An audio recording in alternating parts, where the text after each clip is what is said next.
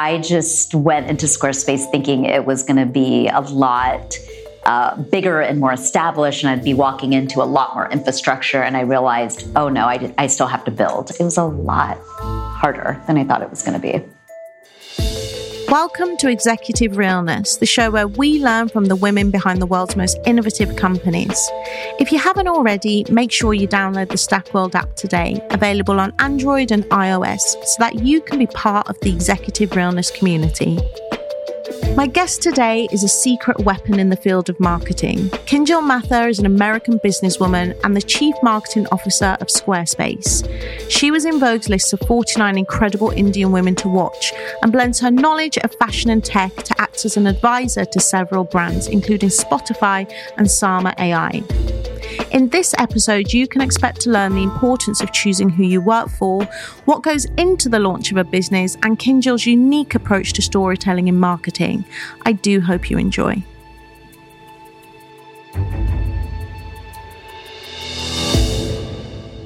Hello everyone, I am so excited to welcome you to this exclusive conversation with Kinjil Mathur. Kinjil has been the CMO of Squarespace since 2017 and has 20 years of entrepreneurial experience, with a decade in fashion and another in tech under her belt. Her previous experience ranges from Saks Fifth Avenue, Neiman Marcus, Condé Nast and Foursquare, before joining Squarespace later on in her career. She's been named one of Adweek's top 20 tech-savvy CMOs, driving innovation, along with being included in Forbes' CMO Next list. Squarespace, the design-driven platform helping millions of entrepreneurs all over the world build brands and businesses online.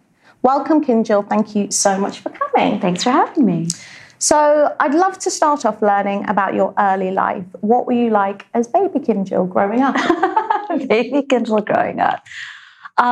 So I don't know myself. I know myself through my mom's stories, and she describes me as I was an incredibly chill baby. She said I didn't have crazy emotions, which is very surprising to me. I was a self-player, so she could just put me in the corner and I would play.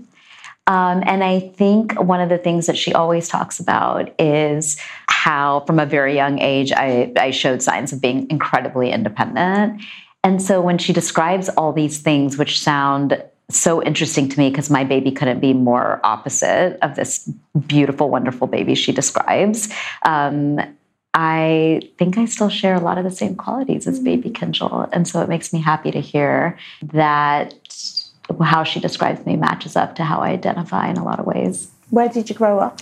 I grew up in Texas. So dad and mom born and raised in India. Dad went to Uganda for school and early adult life. And then they came over to the US and settled in Texas because it was oil and gas. And he was an engineer, and that's what took him there. And so my brother and I were both born and raised in Texas. It felt like a really amazing childhood because it felt really safe being there.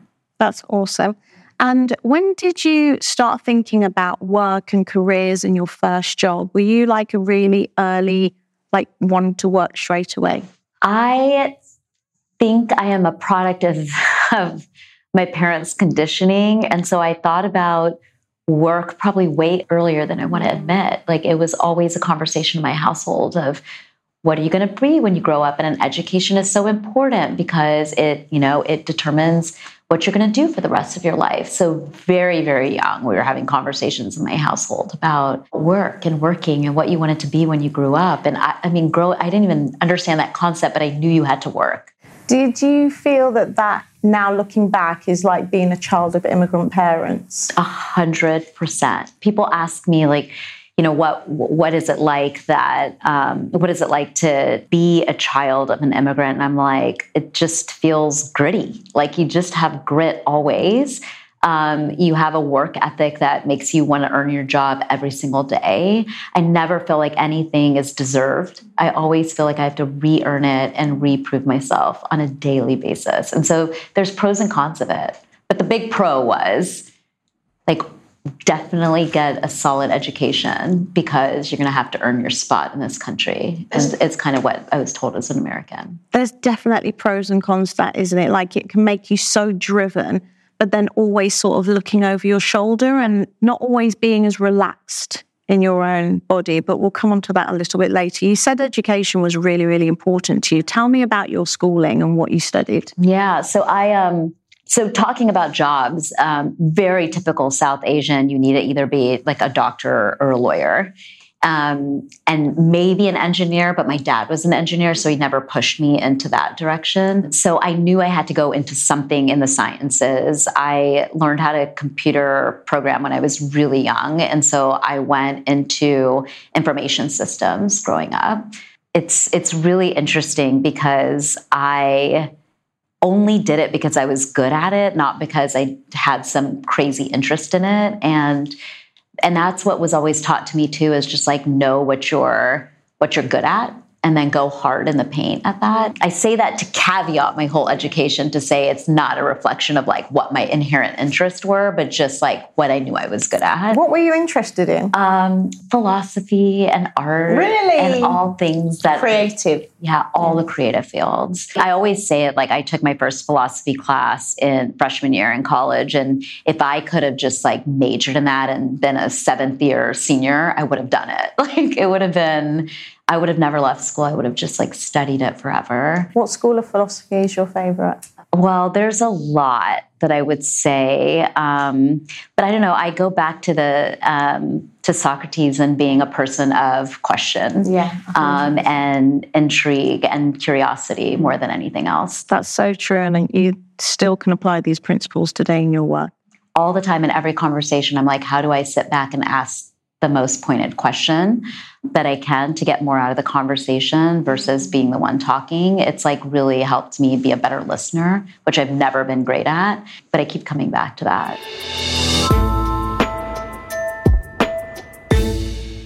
So talk to me about your first job. Was it an internship? Was it a side hustle at school? What did you do? Your first working role? Okay, so that was in high school. I finally got a driving permit, and so I could drive myself to a job, which was an important piece of it. Living in Texas, nothing was walkable. Yeah. And it was at the mall, and I worked at a candy shop, and I was a candy stripe girl. Selling chocolate-covered gummy bears and gumballs. How did it feel to get your first paycheck? Oh, it felt so good. The relationship with money is so weird in an immigrant family because you want to earn it, but then when you have it, you don't feel like it's yours. You feel like it should be shared with the family. And so, I don't know, I felt like I was like earning my spot in the household. I was like contributing. There was just a lot of points of pride more than anything in getting that first paycheck. Definitely. Yeah. There's also this feeling of autonomy as well. Like, even though you know that you are contributing to a household, you can always buy whatever you want. And for me, I was like buying magazines and books and loving it. So, did you grow up in the YM world, where YM was a big publication? No. Maybe it wasn't a UK publication. What is YM? Tell me. It was like, I think it stood for Young and Modern, but it was like targeted right at like a 15-year-old. And I wasted a lot of money buying that print publication. But you're totally right. Like buying all the things your parents wouldn't get you. They would never get you. No. Our one was Sugar magazine. Okay. So we had a girls magazine called Sugar. Okay. I bought the first ever edition.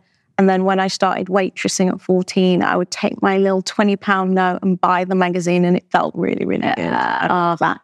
So tell me about your first job that was the Kickstarter for the career path that you're on now. Yeah. So I did information systems, and through it, I learned how to really build like statistical models and, how to apply science to data.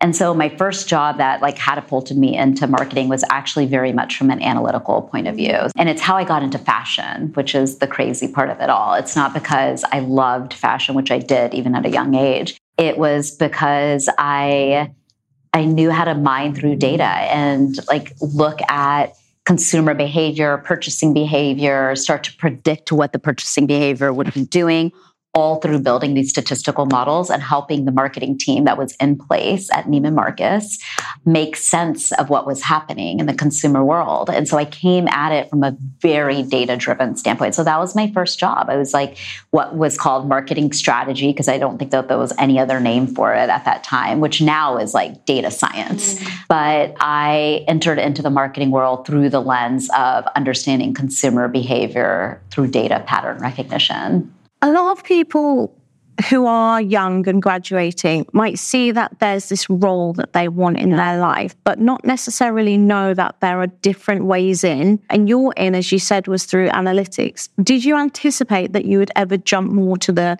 creative side? No, I never started from this is the role that I want and how do I get there? Like I never... like thinking of a title or a role or an industry, like it's just not the way I was ever wired.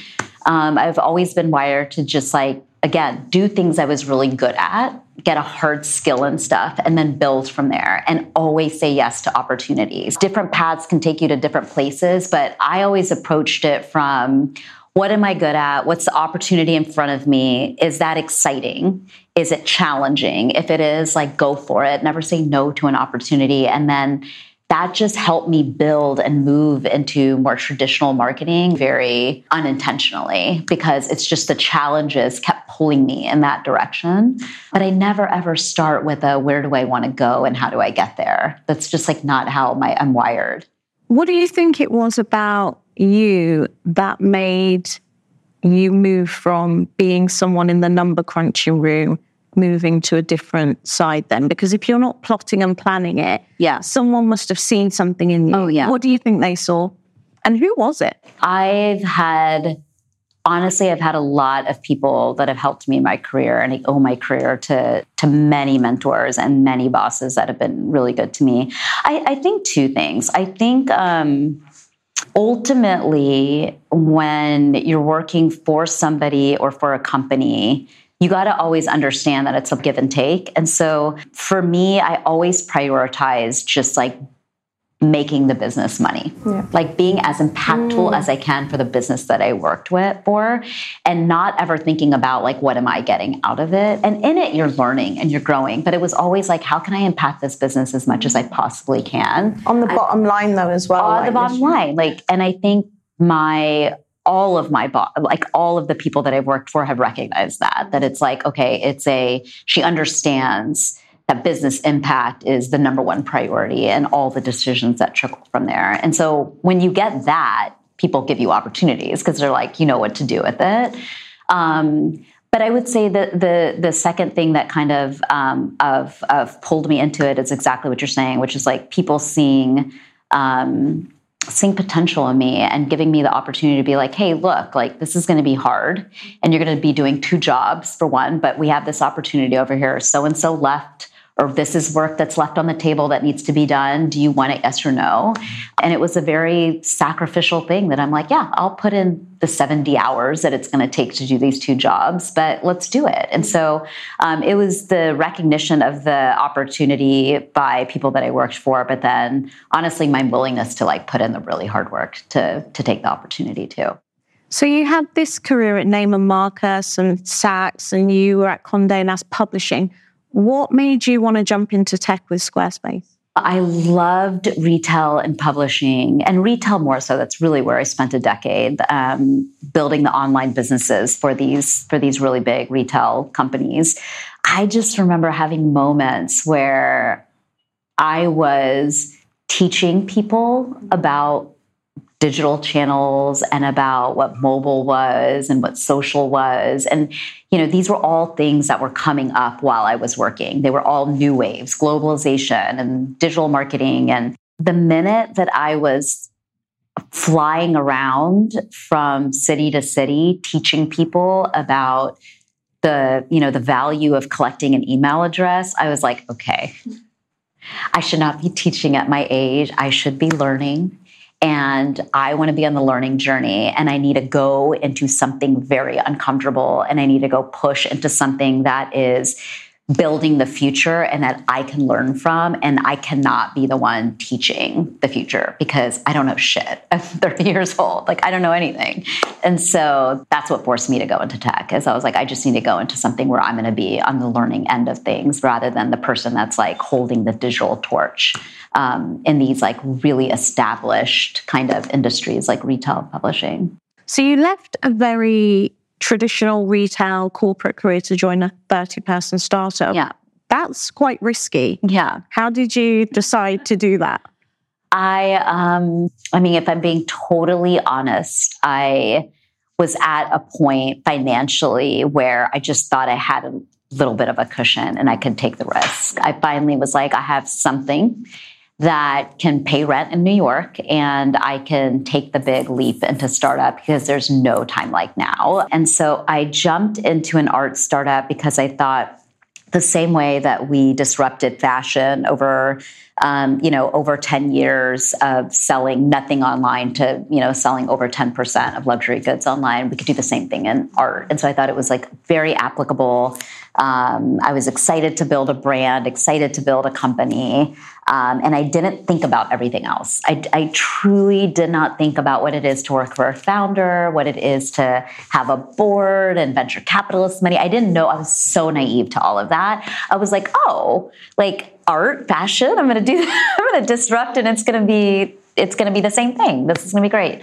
And I took the leap, and I never look back. I never regret taking that leap, but I learned a lot going to a 30-person startup. What was your biggest lesson? To know the people that you work for. Like, it doesn't matter how great the company is, the challenges, how rewarding you think the work is, like working with really awesome people that you trust and you believe has the best intentions for the team around them, that makes all the difference between a company that's going to succeed and a company that's going to fail. If you are interviewing for a startup, which, as you said, is like fast-paced, very intimate, founder-driven, founder-led, what can you do to learn more about the team you're going to join before you join? Because it seems like we spend so long thinking about who we're going to hang out with or date, but we don't do the same necessarily for work, when actually it's 8 hours a day, if not more, that you're spending time with these people. So what steps could you take to get to know them better? Yeah, it's a great question, because I actually get asked it on the other side too, where founders are asking me about, hey, I got to hire my head of marketing, and I've heard that that's a really scary role. And, people can talk the talk, but can they walk the walk? I get asked that so much. So I would say on both sides of it, whether you're hiring or whether you're interviewing for it, you have to actually put in the time and date the person. I say that like very respectfully, like you have to go to dinner. Also, be in all kinds of environments. Be in the boardroom environment where you're doing a whiteboarding session on a topic. I've done that before, where I'm like, let's brainstorm what a 3-year plan would look like. And so you get that real working environment kind of experience of like, what would it be like to brainstorm with this person? Go to dinner with them. So you're like, what are they outside of work? Because usually what their value system outside of work is what their value system inside of work is too. And so get to know them as a person. I've also done group day where it's like, the whole team, let's go out. And so you see the dynamic of the team as well. If you can, and you're not in a situation where you need a job quick, then I would say take the time to not let the interview process be dictated to you, but you influence the interview process and ask for these different types of environments and conversations, and make sure you're kind of seeing all sides of it. I have been in situations where I've done 20 hours of interviewing, and I go to the group team dinner at the end. I'm like, let's all get together. And I see the group dynamic, and I'm like, I don't care if I put 20 hours into this. If this is what it's going to be like, and this is my first team, I don't know if I can do it. And so it's really been an amazing weeding out process of where I want to spend my energy and my time based on the people that I'm going to work with and whether it's like jiving or not. But it is a really tough decision when you've put in a lot of hours into the interview process to walk away. But I think it's worth it versus like 2 years later realizing that it wasn't a fit.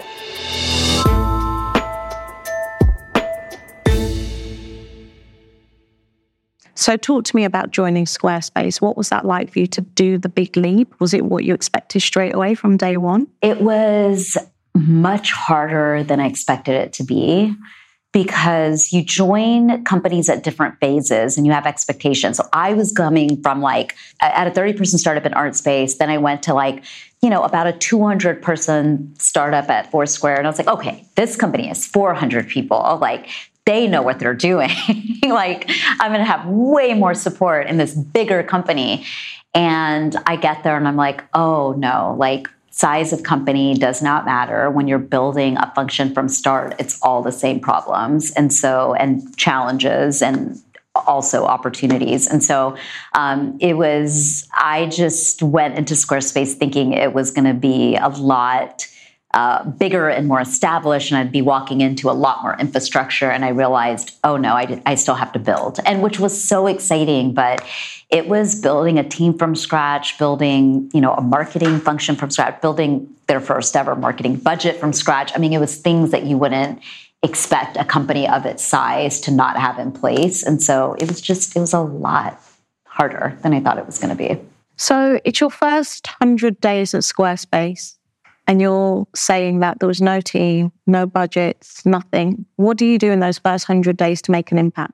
Well, my experience was I had to present to the board in 6 weeks an entire marketing strategy and plan. And so everybody's not put in that situation. But what I would say is dive in head first and be like, okay, as a marketer, ultimately your responsibility is to manage the money.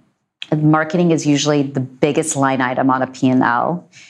It's the one that comes into question the most about what the ROI is on it. And so my advice to any marketer is understand the money that's flowing out and get it in control. So if people are spending, what are they spending on? Is it the right use of dollars? Cut it off if you don't know what the ROI is. Immediately just stop the bleed when you come in. If that's not the case and dollars aren't going out the door, then starting to build a plan and saying what's the lowest hanging fruit? What's the things that I can do that are low hanging that can make an impact immediately? Whether it's one channel or two channels, you don't have to do a whole 10-point marketing plan. What are one or two things that can return immediately that the company's not doing, and get that turned on as quickly as you possibly can. But manage the money. That's the first thing that you could do that would make an immediate impact, and have the CEO, the founder, the CFO, or the board just take a deep breath of relief to be okay, somebody's home, somebody's watching the money. And they've got it under control. Yeah, exactly. In those first 100 days or the first few months of a new role, particularly when you're coming in at such a senior level, how do you introduce yourself to the various teams and departments, or work with your direct reports to build trust and tell them somebody's home? Yeah. So fascinating, because the approach I have now is very different than the approach I had when I was first working. What I try to do now is I really try to understand what are the problems people are really, really facing that marketing should be playing a role in solving. And you can feel it, you can hear it. You're there's a gap and they need it filled, and they're excited for you to be there. And you have to assume the good intent of that. They are excited for you to be there. So you don't have anything to prove. But why are they excited? What is the problem that they're facing that they need marketing to help them solve? And make sure you're hearing it from them. And you're realizing okay, this is how I'm going to partner with product. This is what product needs for marketing. So it really comes from a place of wanting to partner, wanting to help solve problems that are not your own. It's what is product missing that marketing can help solve? And I'm picking on product because product's one of my favorite teams to collaborate with. But it's that orientation of hearing and understanding what people need from you and prioritizing that versus prioritizing what your own marketing department plan is. You were there when the company went public. Mm-hmm. What was that like? The interesting thing about going public that many people don't know is you're actually planning the moment of going public years in advance. You start having the conversation of we want to go public in 2 years. What do we need to do? What do our financials need to look like? What's the team we need in place? What's the point of going public? All of that. And so I describe it like a wedding where you've like made the choice you're going to get married, and you start planning and you start doing rehearsals. We were doing like mock quarterly earnings calls. I mean, you're doing all the things you would do, all the planning, all the rehearsing. And then the big day comes and you're trying so hard to be present, but it goes really, really fast. And then you wake up the next morning and you're like, okay, we're public. Like, what's changed? Like, nothing changes. It's exactly the same thing. It's all the same earnings. We're still responsible. We're still putting out our great work. We are not letting being public dictate our decision making. We're still building a company very responsibly and very intentionally. And we get to look back at the pictures of us on the podium and be like, that was our big day. And that felt really amazing.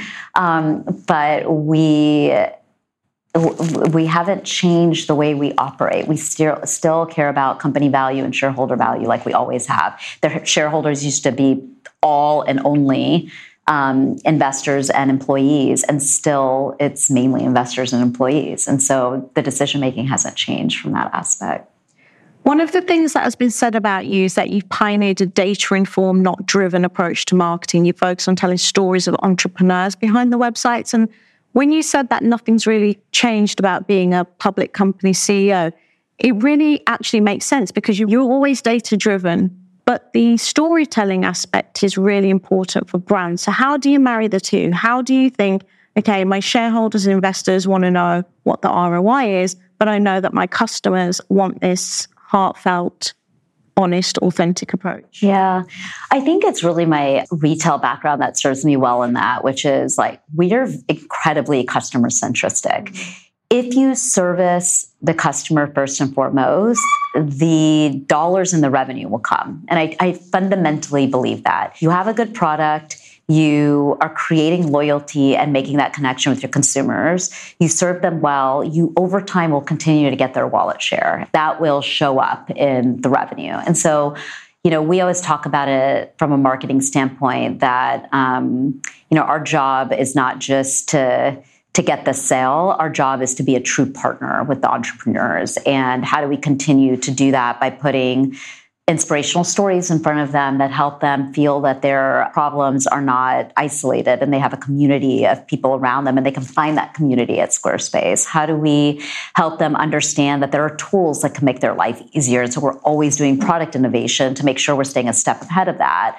How do we ensure that from a marketing standpoint that we're reaching the right customers with the right stories? And so, how do we understand media consumption trends so that we're there with the right message at the right time when our consumers need us? And so, I think nothing we do from a data standpoint doesn't stem from truly intrinsically understanding the consumer and their pain points. And when you start from there, you ultimately will drive the business value and results that you need. But you have to stay laser focused on the customer always.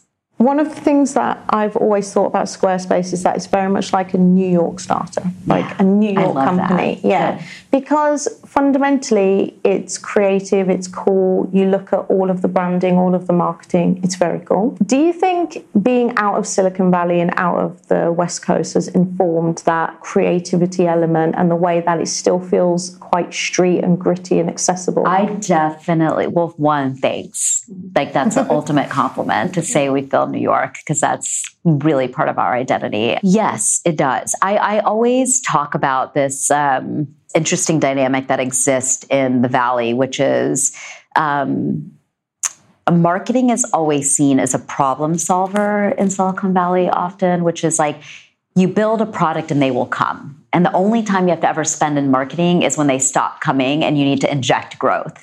I think the East Coast takes a very different approach, which is like, ultimately, nothing is a monopoly forever, and competitors enter and things get commoditized, and the only thing that differentiates is your brand. And so invest in the brand early on, invest in the differentiator, invest in making the connections with the consumers through your brand and marketing.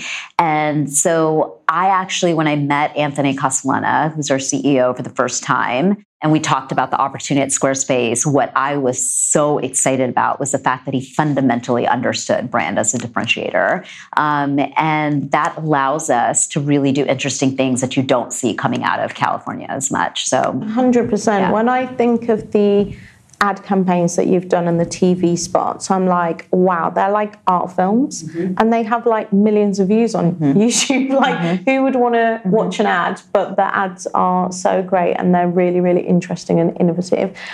Going back to Anthony, what is it like to work with a CEO in your role, and what is the dynamic between you two? I would not be there for 6 years if we didn't have a great working relationship, because, Chief Marketing Officer is also Chief Most Out, is the acronym on the street that people laugh about with marketing.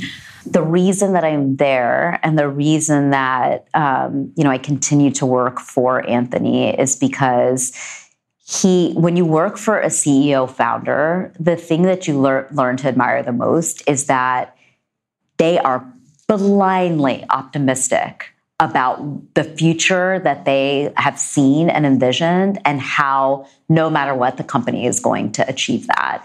And so he has this vision that every entrepreneur should be empowered to start their business. So the whole world is going to exist with everybody being an entrepreneur. So everything ladders up to decision-making around having that vision come to life. And I think it is so opposite of me. I'm a realist more than anything. And so that balance is what I need to succeed. I need somebody that is just like the blind optimist that's like steering the ship, and me figuring out which way the wind is blowing. So how, what's the best way to navigate, but somebody that is, setting their sights on where we're trying to go and going to get us there no matter what it takes is what you get in a CEO founder. And it's pretty phenomenal to work with. It's really cool because there's a yin and yang dynamic, and you need that balance to make things happen, because too much optimism and you're high in the sky, too much realism, you never get off the ground. So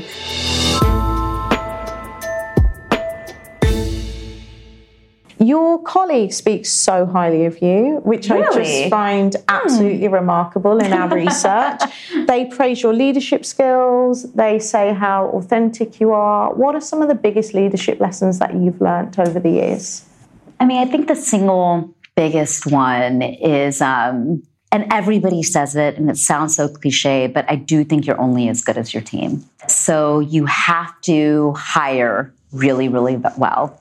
If you ask probably me or any of my colleagues, the thing that I normally am spending most of my time doing is talking to people, recruiting people, hiring people, making sure that I'm lining up the best talent possible. So one, I would say, if you're not spending the majority of your time talking to really awesome talent and building your team, then you're probably doing something wrong, because that's where you should be spending the majority of your time. But I would say the second thing is I learn from my team as much as I hope that they're learning from me. And so I like to surround myself with people that have done more and seen more in areas that I have not. And so I really look at a team dynamic as a true partnership. The same way I look at it with consumers, I'm I want to learn from my team. I want them to learn from me, but I want everything to be dialogue and let us learn from each other. That's just another type of culture element that I really try to push on, is just how do we make everything an open discussion, and hand on heart, good ideas can come from anywhere. So how do we encourage that dynamic of people to constantly be injecting good ideas and pitching? Did you always have a confident leadership style? Were you always a confident leader? No. How did you find that confidence? If I'm being really honest, I think we do this really interesting thing as women where, and I was just talking about it with a colleague, where we mull over things for a really long time. And so I play back manager feedback that I got from, 15 years ago in my head still to this day. It sits with me. I internalize feedback, and I don't know how to let it go. And so I try to be, with every role that I get, I try to be more and more intentional about addressing that feedback head on. I hate to say it, but it comes with it comes with time and experience and asking for the feedback and taking the feedback seriously and trying to grow from the feedback. But I never, I always get asked questions like, what are your favorite books? And I'm like, I didn't read books. Like, I wish I did. It probably would have helped me and served me well. But it was like real life, like people that loved to work with me, but people that hated working for me. And what did I learn from it? That's how it influenced me the most. Has your community been important to you in your career, and how did you find them?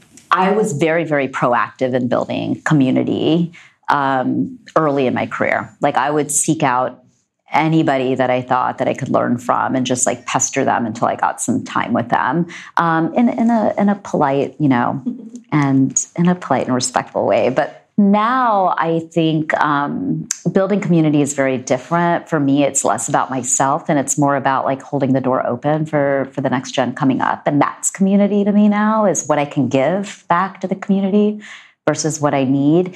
And so I try to remain as open as I possibly can. I do this thing on Instagram where like once a quarter, I just like put out there, like, how can I help?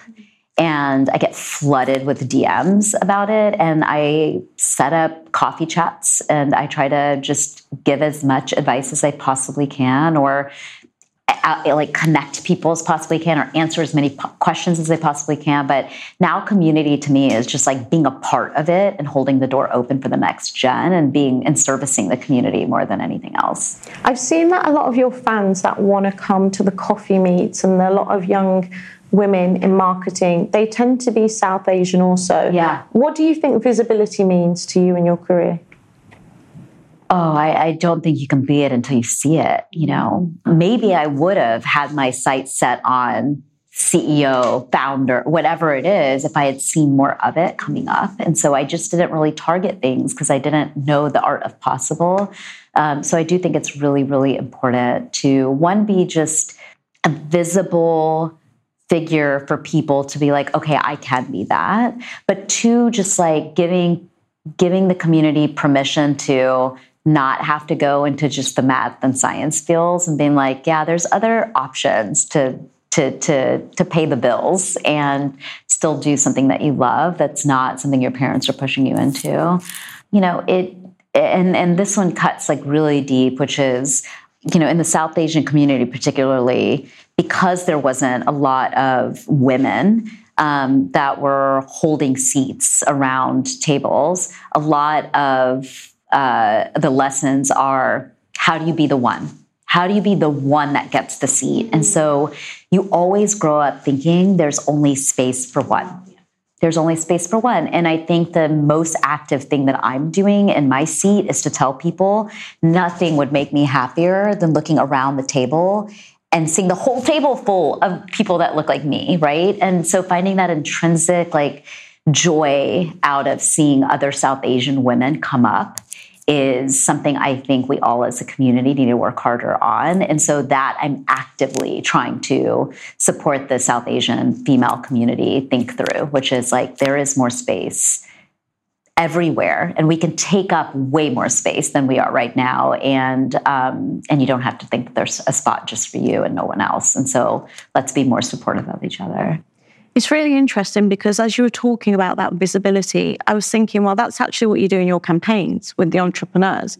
It's like you see a full breadth of people who are Squarespace customers, and you think, well, if they're an entrepreneur, I can be an entrepreneur. Is that how you approach your campaigns? Or talk to me through the journey of how you approach what your visual language of Squarespace look and feels like to the customer? Yeah, I mean, I think the stories that are told are very, very intentional, to your point, of telling the stories that are like just a little bit off the beaten path. And I think that's what differentiates us as a brand, is that we don't tell the obvious. We're kind of always looking for what's the untold story that is still relatable, is not so far out there. And that's a fine line to kind of walk. But it's great to hear you play it back and actually take note of it, because it's truly the insight the team most often looks for, is just like, what is the entrepreneurial journey to shine a light on that is that is unique and different and interesting, but still completely relatable. And like that's what we're built on from a brand. And one of our principles is always we look for the anomalies in the data. And it's almost like those are the anomalies, the stories that are like just outside, but still recognizable. I think it's super cool. Okay, so we've seen the marketing landscape change hugely in the last 20 years, and you've really been at the cusp of every wave, as you said. What are you thinking about now as we move from, we've had like programmatic and traffic-driven advertising, and you've had brand partnerships and huge things like that. What are you thinking about now in terms of the role of marketing in a company? It's fascinating. I mean, I think the role of marketing, because of all these waves that have happened, right? So, even if I like look back at my retail experience, like marketing had to understand that technology was changing in the world around us. And so consumer behavior was changing as a result. And so how are we going to answer it? So the role that I played a lot was like new tech adoption. Globalization is something that's usually pushed forward by marketing being like, hey, I have all these consumers in all these different markets. We could, triple revenue if we started expanding globally. What would we need to do? What's our go-to-market?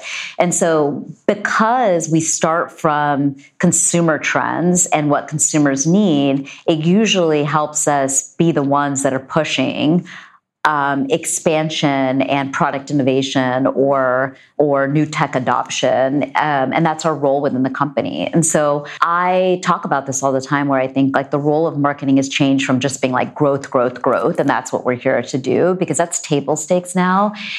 Marketing has truly become like, I think, a very strategic partner to product and to finance in terms of what is our expansion opportunities and how do you kind of lay the chessboard out with what moves we'll do next based on what we're good at, what our value proposition is, what consumers identify in our brand. And so there's just a real strategic partnership role that marketing plays in the company that has come to fruition because of all the new waves of tech and media that's happened, that's kept us a part of that conversation and leading the conversation often. So it's exciting. It's way more of a strategic role than it's ever been. You talk about internal partnership with different departments, but external partnerships is something that you've done a lot of. We're proud to be a Squarespace partner as well. How do you approach partnerships? Because it's not always about ROI directly, right? What are you thinking about when you choose to work with different brands in order to amplify your mission? Mm-hmm. It's a great question. I mean, first and foremost, we always look for brands that are connected to our mission. And so similar to what you're doing with Stack World, like any brand that is supporting the community in the ways that we want to support the community, we're like, let's do it together. So that always works out. The second thing that we do with brands, when we do bigger partnerships. So, when we had a partnership with Madison Square Garden, we're, sponsors of the New York Knicks. It was always saying like, well, we're going to do a partnership with you, but you guys have a lot of resources, way more resources than we do. So how do we do a partnership where we can both put our resources together to make change that may not even be inherent to the partnership? And so, we do things like set aside what we call the Make It Awards Fund, where we're going to give loans to businesses that have a tough time getting the money to start the businesses with ideas that we think are really good and will shape the community around them. And so it just depends on the partner, but we always try to come from a place of how does it support our mission? And does it intrinsically do it because we share community? Or do we think we both have the resources enough to build community around what we're doing? But it always comes back to supporting the people that we care about the most, which are people on their entrepreneurial journey. Amazing. And then as a last question, what advice would you give to a young woman who's entering marketing today?